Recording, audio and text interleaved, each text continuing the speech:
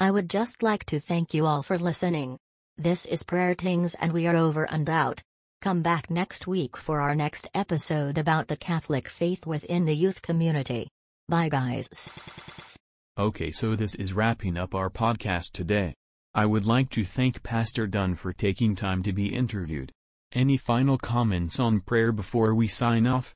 I would like to personally say that sometimes prayer can seem time-consuming or a waste of time, but let me say this. We shouldn't have to fit prayer into our schedule, but fit our schedule into our prayer life. I agree with Pastor Dunn. We are taught that prayer has to be done in immediate and precise steps, but that loses its meaning. Prayer has to be natural and like a conversation, don't force it.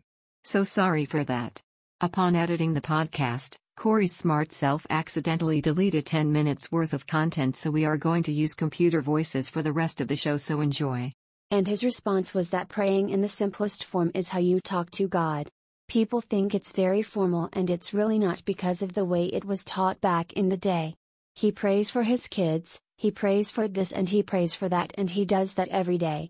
Formal is okay to use, but it's really a conversation. Yeah, so we totally agree with Pastor Dunn on that one. Okay, so the next question is, how do you pray? Okay, so back to our regularly scheduled programming.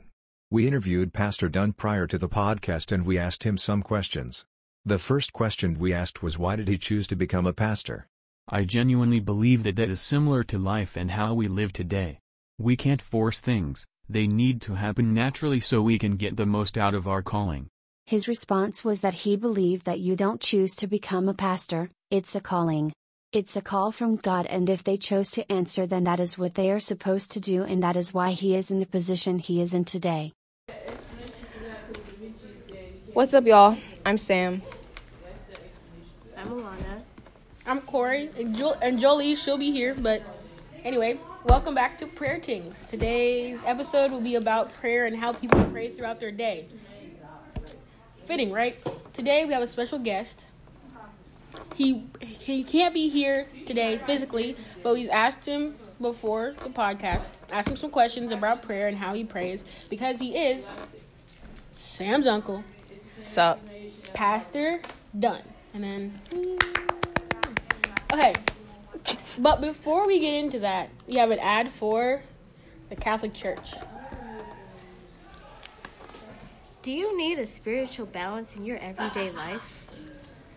Do you need something to do on Sunday mornings? Well, you need to go down to your church and pray. Prayer alleviates some of the guilt and original sin, as well as gives you a one-on-one with the man above. So stop by today. There's literally one everywhere. And if you don't feel comfortable going to a Catholic church, I recommend a Christian one. Okay, so back to our regularly scheduled programming, where we talk about all things prayer. Speaking of, how do you guys pray? Corey, Alana? I pray. I pray every day. Like before I leave for school, me and my mom and my dad and I, we pray, and like we pray to school. I just like pray whenever like I need guidance and stuff like that. So yeah.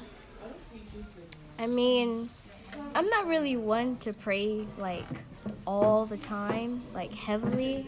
I'm more of I talk to God inside my head, and that's like prayer, because, prayer is technically just conversations with God. So that's how I pray. All right, and right now we have Jolie back, so we're going to get Jolie's answer. How do you pray, Jolie?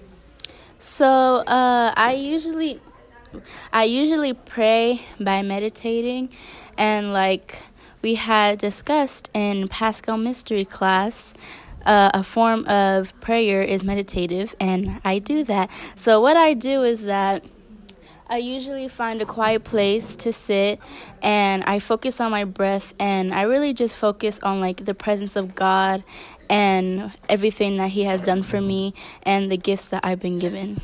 So yeah. All right, cool. Nice. Cool. So now we have a special interview we had with Pastor Wesley Dunn, and he can't be here today, so we're just going to give his responses, and then we can reflect on them. First response. Not first response. The first question was, why did you choose to become a pastor? And his response was, I don't think anyone chooses to become a pastor.